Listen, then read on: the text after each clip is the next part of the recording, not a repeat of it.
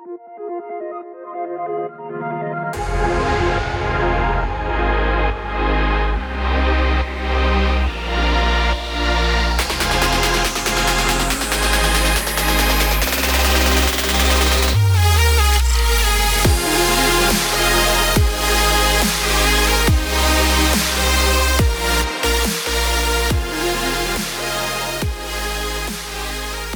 guys, I want to thank you for tuning in to the Youth and Culture podcast. If you're new to the podcast, welcome. If you've been listening for a while and you have not hit the subscribe button, I would encourage you to do that. Again, that does help us to be more available for those who are looking for youth ministry content. I am your host, Ryan Sebastian, and I am joined with my co-host, David Pinkham. Hey, man, it's good to be here with you. And this week, we actually had an opportunity to, well, more like David had an opportunity to talk to, I guess, one of my most favorite people from college, and that is actually Dr. Brown. So, David, how about you give a little snippet, a little intro of who Dr. Brown is? I know we're going to talk a little bit about that in the interview, but for those who are listening, kind of share a little bit why he has been so influential in both of our lives. Well, I'd have to say that Dr. Brown was probably one of my three favorite youth ministry professors at Liberty when we were students there. We only had three, and we loved all of them. That is true. It was great. But my journey into youth ministry was actually probably, I guess you could say, hugely formed by Dr. Brown and Dr. V and the Goose. But the reason for that is because most of our peers went through the youth ministry degree program over the course of 3 or 4 years at Liberty. I did mine all in 1 year at my fourth year of college because I changed my major in my fourth year. So I took every youth ministry class they had in the course of one school year. And so I had Doc Brown and the Goose and Dr. V multiple classes, multiple times a day for 2 semesters in a row. And I got to spend a lot of time with them. And Dr. Brown is one of those guys that he doesn't put up some flashy veneer on what ministry is going to look like. He doesn't try to dangle the carrot in front of you. In fact, I think he referred, I don't know if you remember this, but I think he referred to the Youth 201 class, which was like Intro to Youth Ministry, as this is the class where we pull back the veneer so you can see what it's actually like. And that was like the filter class. So if you really weren't called into youth ministry, that was the class where you were like, oh, I'm not called into youth ministry, I'm out. And then whoever made it past that were the ones that were probably more than likely called into it because they made it through the pulling back the pretty layer and moving forward. But he was also the professor who I had for Youth 460, which was the class where we had to plan an entire year's worth of youth ministry in a huge binder, and that was like our whole grade for the year. Do you remember making that? Oh yes, very much. That was the year that I was preparing to get the semester. I was preparing to get married because I took that in my last semester of college. Mm-hmm. I have to admit, I didn't put as much time into that than I probably should have. I still made a good grade. You still have it? I still have it. It's Yep. Never got rid of it. But I do have to say I was more concerned about getting married than I was that semester. I can understand that. I think I was dating my wife. We had started dating that semester, so I wasn't as focused on the marriage part. We weren't there yet. But that class was hard, man, and that binder was hard to put together. And I kept it because I got an A. So I kept it. But I mean, he worked right alongside with us.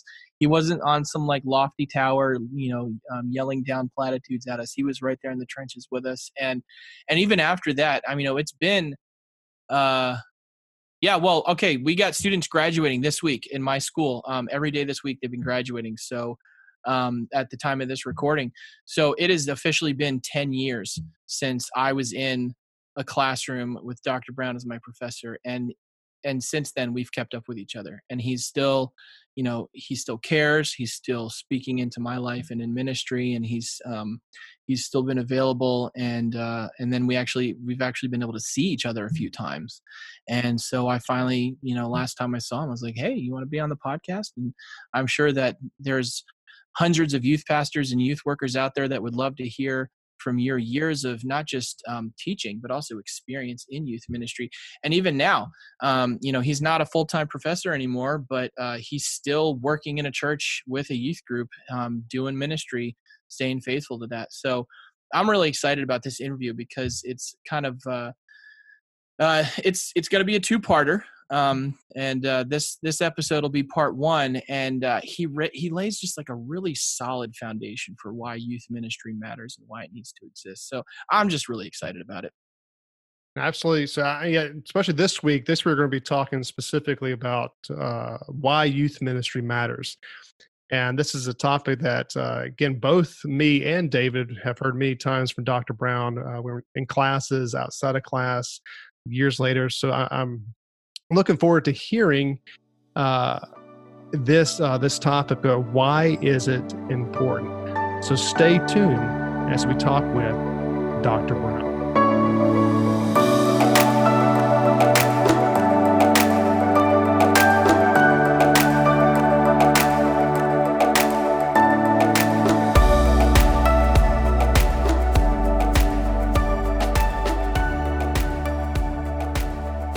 Hey guys, I'm really excited today because I have the pleasure of interviewing an old professor of mine.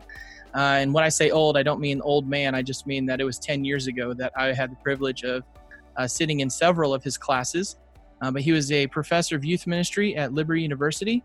And he's had some changes over the last few years. So I just want to give him a minute to introduce himself and let you guys know what he's up to today. But I'd like to introduce you to Dr. Rich Brown.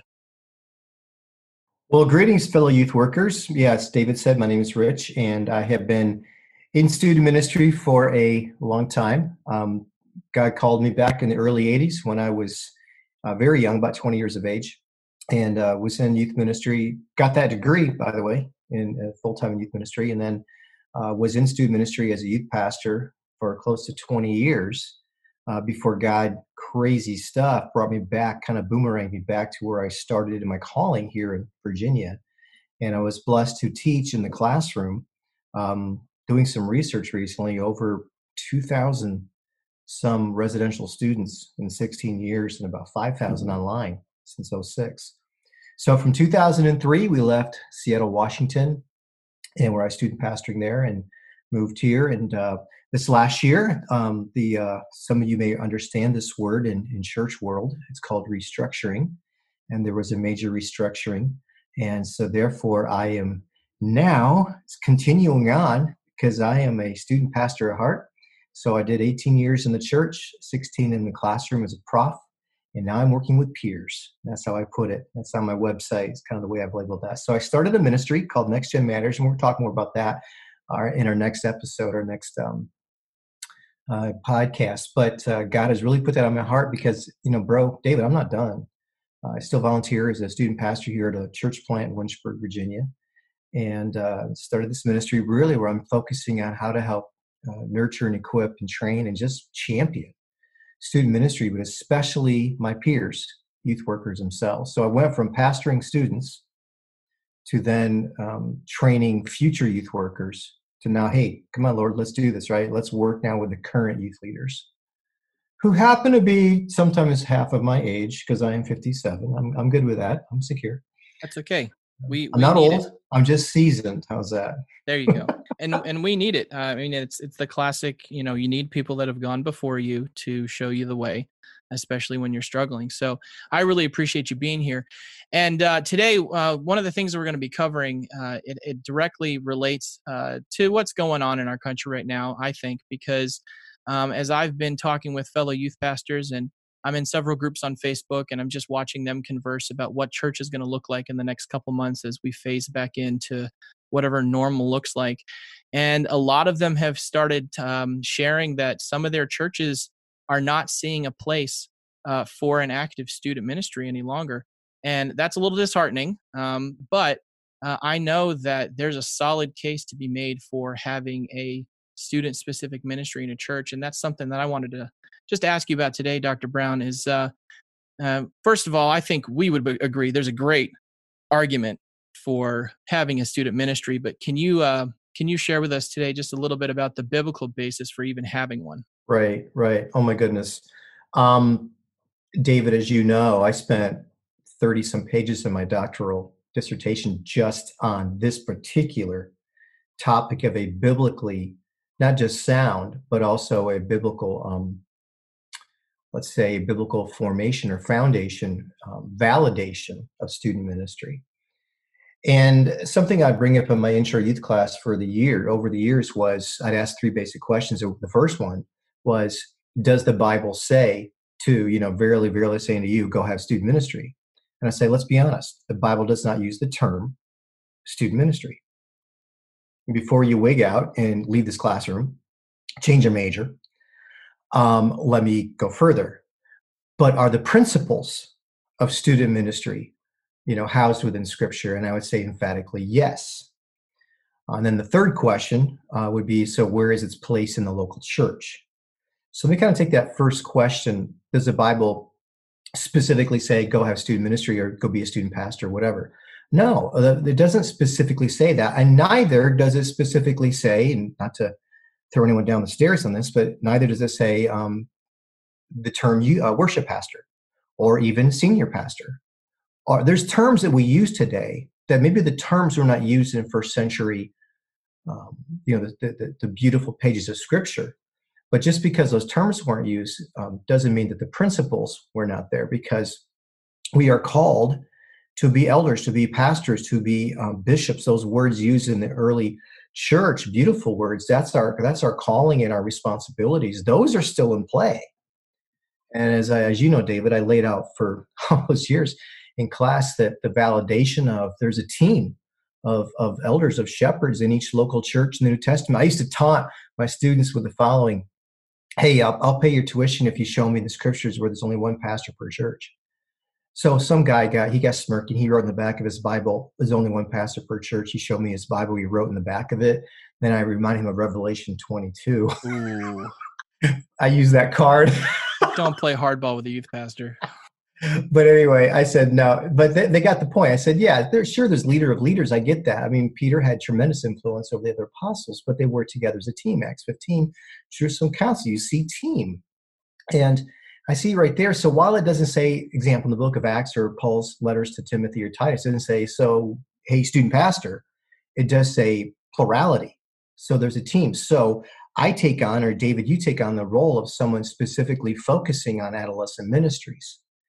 There's actually been a movement for the last 10 plus years, and I don't want to get down that road too far, but just to say it's out there. And these are well-meaning, godly people that just don't see the need for what we call today student ministry, and they throw us down the stairs, under the bus, and everything else. And I say, well, before you throw us out, let me just ask some questions. And here's some of the simple questions. At what age is one most open to the gospel? Statistically, and this is George Barna of the more recent research, says 77% of all who receive Jesus receive him before the age of 21. So basically, that's 8 out of 10 of all believers who receive Christ before 21. When I get to speak, and that's what I'm doing now in my new ministry, traveling a lot, speaking different churches, and I love to represent well student ministry in the larger body context, for example, a Sunday morning service. And even just recently, a few months ago, not recently, because we've been doing nothing recently.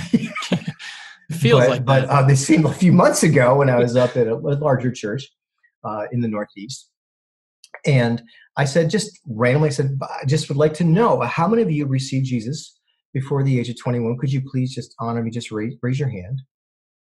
And the majority raised their hand. And I said, how many received Christ 22 or up?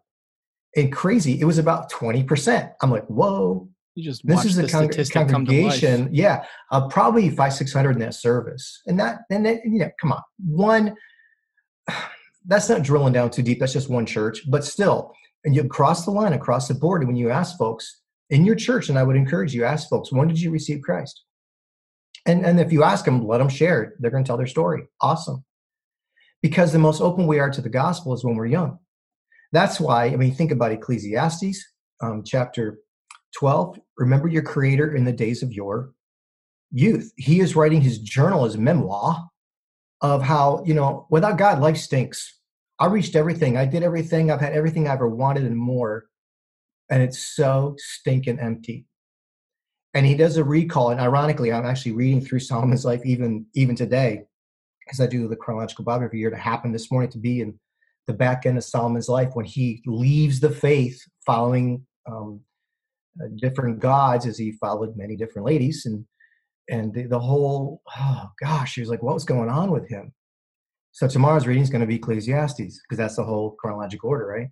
So here's the dude kind of packing it in end of his life, and he says, if he's talking to students, he's saying, remember your Creator when you're young. What about the next generation? And that's what we're talking. Is the next generation desperately needs to hear about Jesus, because not only are they the most open to the gospel, is those 21 and younger.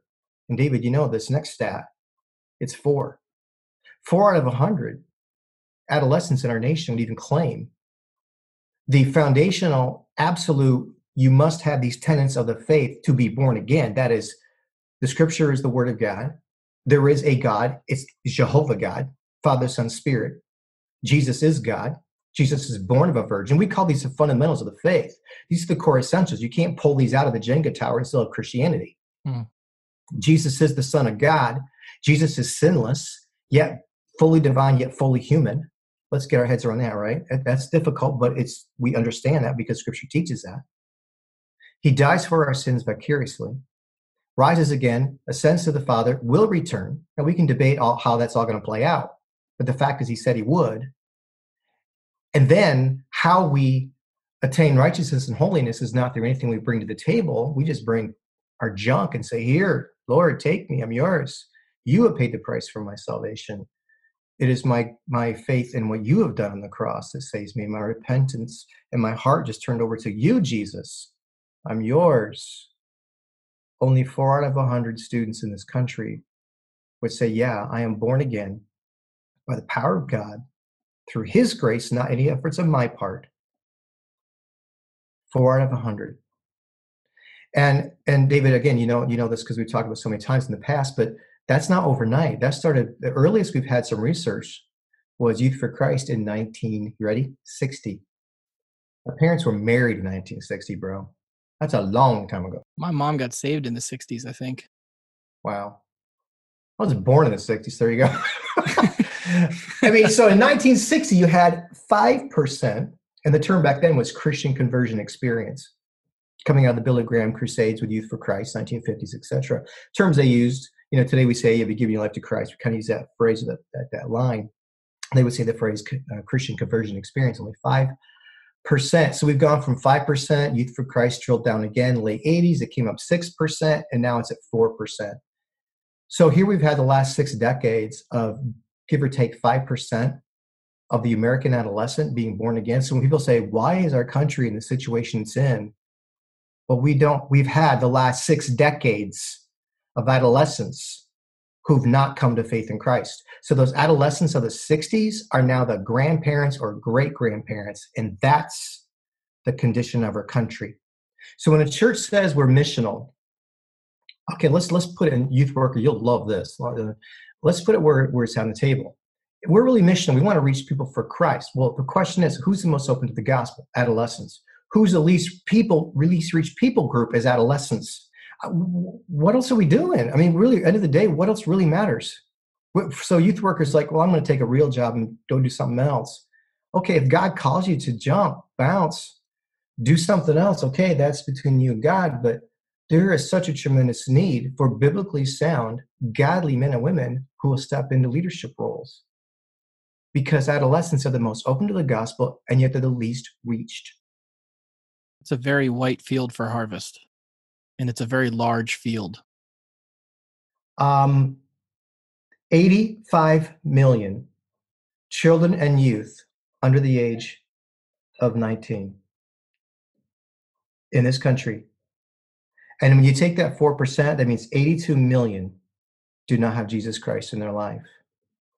And I'm not here to talk about, we're not here talking today about like depression and different issues, the cultural trends going on, cultural issues going on. There's a lot of hurt. We know that. And that's what I encourage you as a youth worker to consider this, okay? When someone in your church kind of pushes back on youth men, say, look, just do me a favor. Just go to a mall when everything opens up, right? Go to a mall, go to a local football game. That's where it's crazy town. Go to a local high school football game.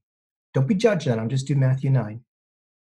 Just look at the student body and ask yourself, what would Jesus' heart be for those students?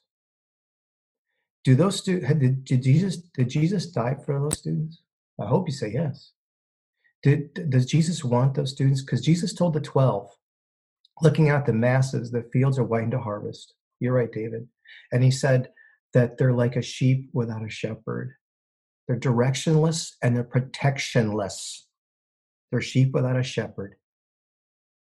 And they're hurting and need to come home. So youth ministry matters. Boom. So in light of that, let's say you're having a conversation with someone and you bring some of this information up, which is, I mean, frankly, it's stuff we need to hear. But how do you respond if someone looks at you and goes, well, I mean, it's the parents' job. Like Deuteronomy 6, like they're the ones that are supposed to disciple their kids. It's not your job. Well, I have some skin in the game. David, you know very well, one of your friends is my oldest son. You guys were in school together. Yep. So at the time of this recording, I have a 31-year-old, a 29-year-old, and a 24-year-old. So I think I do have some skin in the game on this. I understand that Ephesians 6 tells me as a father to provide spiritual leadership to my home. Ephesians 4 tells me and you, David, as pastors, that our responsibilities as we shepherd God's people are to equip them to be fully mature in Christ, not just to do Christian work. We think of works of ministry in Ephesians 4, but it's more than just, providing wonderful things we can do for our community. It's also being fully mature in Christ. The whole passage talks about community. We need to create in student ministry cultures of community. I don't want to jump off on too much of a tangent there, but Ephesians 4 and Ephesians 6 are both in play. And sadly, and unfortunately, I think in the church, there's this wrestling that goes back and forth of which rail on the railroad tracks is more important. Ephesians 4, it's the church's job to disciple the adolescents, or is it the home's job to disciple the adolescents? Ephesians 6, and let's see it as a railroad track, and that is both rails. Yeah, and so that makes both sense. Yeah. But let me go back, please. Let me go back to this. But when you have 82% of children and youth in this country who are unsaved, they're coming from unsaved homes. Matter of fact, there's been more research. It's only 8% of adults claim that same faith in Christ. 8%, not the Gallup 33% born again. Truly signed off on, I agree with those same foundations of Christian doctrine that I've already mentioned, don't repeat them. And I have also received Christ as my Lord and Savior. Only 8% of adults. And all that tells me, David, is these children of years gone by, they're now the adults. That's all it means. So in other words, yeah, when Ephesians 6 is imperative and it's there, I also know that probably 8 out of every 10 families I'm seeing at the mall, they're not saved either, or actually more than that. They're not saved either. So we've got to go reach them. They're not just coming from unsaved homes, they're also coming from broken ones. Where, I have kids in our community. There's either just a dad or just a mom, or some are even being raised by their grandparents.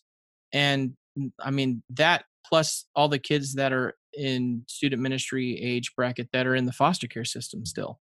And so they don't even have the opportunity to experience what Ephesians 6 looks like. And right. So they're trying to ride their train on a one rail track. And that's all they're getting. Yeah. And today's purpose is not to talk about, let's say, family ministries. That would be a great conversation at a different time. And I'm sure you've already covered a lot of that stuff in your various podcasts. But I am not by any means, if you knew me, I am so pro-family when it comes to student ministry. And that's including adolescents from unsaved homes. We've got to do everything we can to champion the family. And David told you yesterday on the phone, I sign off on all my parent emails. I send out weekly emails to our parents in our church, weekly. Give them the notes. I tell them what's going on informationally, but also give them the notes. And I sign off on, together we disciple. And I've let our parents know, Ephesians 4, that's our role as a church. But you have Ephesians 6 role. How can we champion each other? So as I'm championing student ministry, that does not mean, again, we're in disagreement or we're in a fight with the family. No, opposite. We got to cooperate, not be in competition. Yeah, I agree with that. That's something I start my ministry off every year with. We try to do a parent meeting in August because our schools don't start until September. So we usually don't start our main, what you call the programming stuff, until September each year. And I let them know I'm on your team and I'm cheering for you to succeed, because I know if you succeed, then your children will succeed. And I'm here to provide support. I'm here to provide resources. One of the first things out of my mouth when a teenager asks me for advice is the same thing my youth pastor said to me. What did your parents say? Drove me nuts, drives them nuts. But it lets me know that I'm not going to fight against their parents, because I've had teens that have come to me and they think I'm going to be on their team and fight against their parents. And I'm not their primary spiritual authority. That's their father. And so I can't buck against that. So what would, if we're to look at this at like a practical level, what does recognizing the two rails of the track, what does a healthy student ministry look like in a local church? Well, I see it as a three-way construct, if you will, almost like a triangle with 3 points, that there is a place in Scripture for, let me say, age-specific ministry. And while we do have times, not 100% of the time, but while we do have our times, and for you or I, maybe a Wednesday night, maybe it's one-on-one discipling, there are our retreats, etc., our structure. There are times that we do age-specific ministry. While we do age-specific ministry, we also, points B then C on the triangle, must be local church connected and family friendly and champion the family. So therefore, as I do age-specific ministry, I'm letting our students know that we are part of a bigger picture. When you had our senior class, David, you may remember this, but I would grade you guys down if your handout cards did not have a footer that said, X student ministry is the student ministry of Y church. In other words, in mine's impact student ministry of Bedrock Lynchburg Community Church. Not to make it a shout out, just to give you real life context. All of our cards, I will say, we are part of our church. Now that's just a visible thing, but I'm sending a message. Yeah. We're not our own deal. We are part of a greater family of this community. So, and I've, oh my gosh, I've laid out so many things in the past on how you can do action steps, how you can do that. And again, we're not going to maybe go through that, but we have to be local church. We are part of a local church. We champion the local church and we champion families, right down to scheduling things, etc. How we can really come alongside mom and dad as we do age-specific ministry. And that's something that I've noticed a lot of guys, at least in my circles, they're trying to head that direction. And I came out of 90s youth ministry as a student. I was in high school in the early 2000s, but the 90s mentality of youth ministry, which was sofas, pizza, and Chubby Bunny, it was basically glorified babysitting. And because of that, youth ministry wasn't taken seriously. Youth pastors weren't taken seriously. I have myself been asked, when are you going to become a real pastor? Yep. And so if we have a guy that's listening out there and, he's trying to do his best to lead his student ministry in the right direction, and he's maybe inherited a mess, or he's inherited something that's actually working well and he's trying to maintain that. But it's not quite to the point where it's a student ministry that is actually making disciples. Mm-hmm. What would be a couple of things that you would give them advice or tools to point them in the direction of starting to move towards making disciple-making students in their student ministry? Well, that has to be your mission statement. Has to at the core of it has to be the word, something about disciples.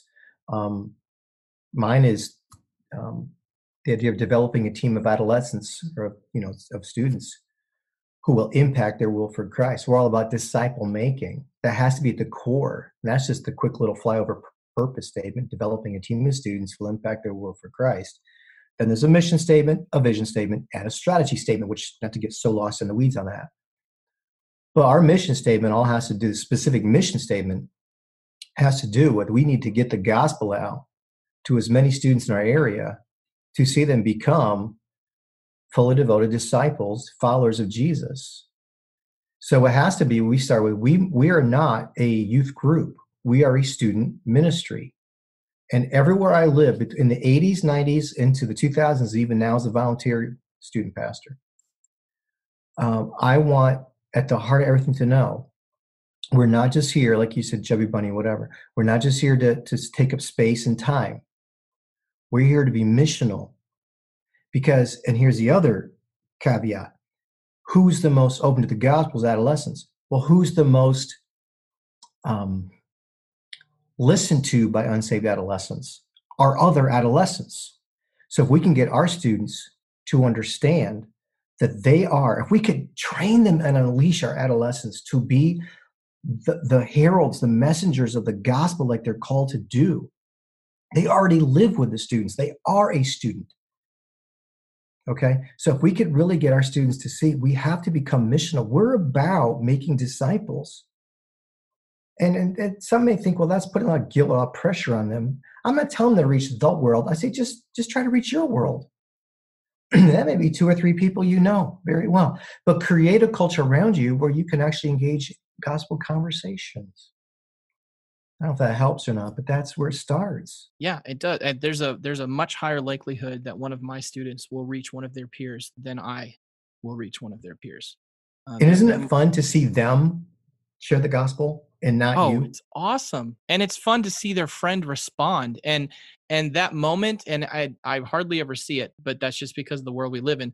But the moment that it clicks in a student's mind that they just influenced a friend towards Christ, and that they got to be a part of that, that's an awesome moment to see that they realize I just had an influence on someone for eternity, and God let me do that. That's amazing. So I think it really starts with being missional for you as a student ministry leader as you work out. But it really even deeper to the core is your own sense of calling. Is this just a shtick you're doing to jump and bounce to the next thing? Or is this really passionate on your end? Because they'll sniff out a fake right away. Are you passionate about a calling to student ministry? And do you see yourself as a shepherd? Now, I know there's people that are not paid. I'm a volunteer, not paid as pastors, and maybe we're not even called that. But you kind of got the lead seat on the bus. Whatever role you're engaged in, see yourself as a bona fide adult who is shepherding students to become like Jesus. You're not the boss. You're not just their buddy. You got to have a balance, just like parenting styles. You're not coming here playing hardball, but you can't just let them do what they want, just trying to be their buddy. You have to have that balance. Jesus was full of grace and truth. He knew when to lean in, get hard on him. He knew when to back away. Does that make sense? Yeah. I've seen from a distance youth pastors who try to be buddy friends with their students, and it looks weird. And the students, you can almost see a switch flip with them, where they suddenly realize, like, this guy's just trying to be cool like us, like our version of cool. He doesn't actually want to be in a relationship with us that means anything. He's just trying to, he's like a teenager that hadn't grown up yet. Well, and as if I'm talking to any of you who are 40 and up, you've got adult children now, many of you. And when I speak at camps or whatever, I'll just say, hey, as a dad of adult children, let me just talk to you as a dad. I just play what it is. It is what it is. I'm not trying to be 21. That's a store, Forever 21. They're probably out of business now. I don't know. But I'm not trying to be Forever 21. I'm in my 50s now. I've embraced it. I have a 4-month-old grandson. I'm good with that because I can have an influence at that level. Does that make sense? Yeah. And trying to fake it to make it, trying to be their age, it's ridiculous. Oh, they're the biggest fake detectors out there. They can smell it a mile away. And that's gonna, I know it's cliche and people say it and they now say it in a way that makes it sound silly, but they're really not going to care what you have to say. And they're not going to care what you know about the word or what you know about growing up until they actually know that you care about them. And it's from you mentioned it earlier, like a shepherd cares for his sheep, not like a buddy cares for his buddy. You know, you want a guy that actually has your best interest at heart, doesn't want to just goof off and have fun with you. If we really see ourselves as shepherds and study what was the chemistry, the DNA, what was the makeup, the responsibilities of a shepherd, exactly what God through the Holy Spirit told Paul what to write, and Peter as well in 1 Peter 5, and we study what it means to be a shepherd, you'll have no problem with students wanting to hang out with you because they want to be loved and valued. They're attracted to that. And it's got to be authentic. We can't manufacture that. So let's say we've got someone listening and they're actually doing some of this and part of them is encouraged, like, okay, at least I'm headed down the right direction. But they're getting discouraged because they're not getting much of a response, or they're getting those parents that are just henpecking them to death, or they have those rebellious teens in their youth group that are just not, they've done everything well with excellence and there's no response.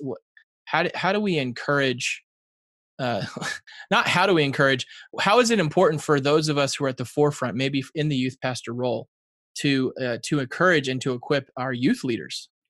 Well, now let's think of ourselves as not just shepherds. Well, yeah, before I jump to the other role, let's think of ourselves as shepherds. My bad. In John, I believe it's 10, John 10, also John 15, Jesus talks about being the good shepherd in both passages. It's John 10, he talks about the hireling, the old King James, right? The hired gun to watch the sheep. My new translation just bounces when the going gets tough. Yep. Okay.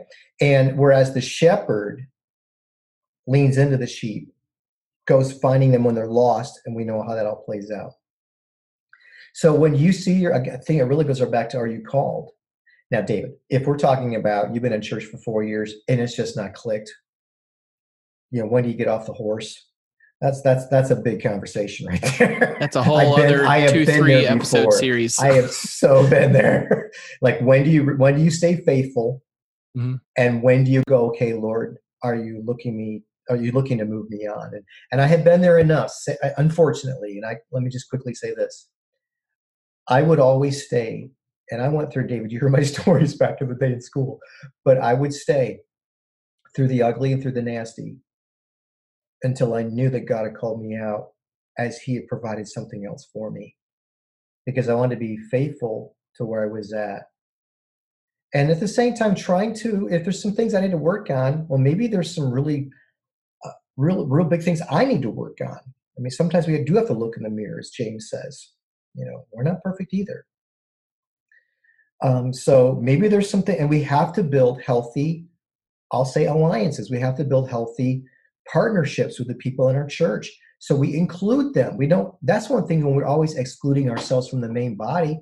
Well, yeah, we're going to get shot at because we've taken the students away from the church. So there's a lot of things we could do to be proactive in leaning into our church. Maybe that's another issue too. But when you've done everything and it just ain't clicking, that's when you just seek the Holy Spirit and say, Lord, direct me, but I will be faithful. I'm a big fan of this, but I will be faithful until I know exactly that you have called me out. I think it does more damage than good if we check out before we're actually not there anymore. Because that can ruin some relationships. That can point people in the wrong direction. But you kind of gave a little bit of a spoiler earlier, but we are planning on coming back for a part 2 with Dr. Brown, and he has started a new ministry, and I'm just going to dangle that out there for you guys to think about until our next episode. But he started a new ministry that's there to help those of us who are in the student ministry world. And I'm excited about it because a lot of what he is bringing to the table is not just his experience, but also his tenure as a professor and helping those of us prepare in the classroom as we go out into the world to do youth ministry. So I will we'll wrap up here, and next time we get together, we will be talking about a little bit of his personal journey on how he got to where he is right now with the ministry, and then talking about that a little bit. But until then, I just want to ask you real quick, Dr. Brown, if anybody wants to get in touch with you about some of the stuff that we talked about today, what would be the best way to contact? And please do. Facebook and my website for Next Gen Matters. I mean, I have my own personal account on Facebook, but Next Gen Matters is the name of the ministry. If you just go onto Facebook and go Next Gen Matters, it's right there. So there's a page. You can leave me a message there. Also on the Facebook, on the website, nextgenmatters.com. Very simple. Nextgenmatters.com. And there's you can look at some things. It's still populating. This is a newbie ministry, so it's not totally where I want to see it as far as the website goes, but it's very functional and very helpful. And I'm excited because I want to be starting some new vlogs and podcasts on my own. So, but we'll save that for another episode. Awesome. Well, thank you, Dr. Brown, for joining us today, and we will see you guys next time. Man, I am so thankful for what Dr. Brown does, his heart and his passion for youth ministry, and his heart and passion for diving in and helping youth leaders, those who are not necessarily working full-time in full-time ministry, but those who are volunteering. Because that is, in some ways, that's a gap in a lot of ministries, is developing those leaders, because the average church, again, is about 60 in attendance. That's a national average. And because of that, there's a lot of youth leaders that are leading youth ministries that are not paid. They're not full-time staff, and they don't have the education, and they don't have the resources. But I'm so glad that Dr. Brown's heart is to train and reach those type of youth leaders and training them to be more effective in their ministries. Yeah, and I'm super thankful for the fact that this is a guy that we've been able to watch for years, and he has stayed faithful to the calling that the Lord has called him to, and he has continued to grow and push himself and continue to push the guys that have come through his ministry. We call it a classroom, but really, for us, it was a ministry. And I'm just super thankful for his willingness to hop on here with us, and I'm excited about the next episode as well, because there's a lot more in store. Yeah, the next episode you definitely do not want to miss, because we're going to be diving into Dr. Brown's new ministry wrapped around this whole idea of training the next generation of leaders, and again, connecting it to why youth ministry matters and why it's important for training youth leaders and youth pastors, and why that is extremely important. So you definitely do not want to miss the next episode as we talk with Dr. Brown.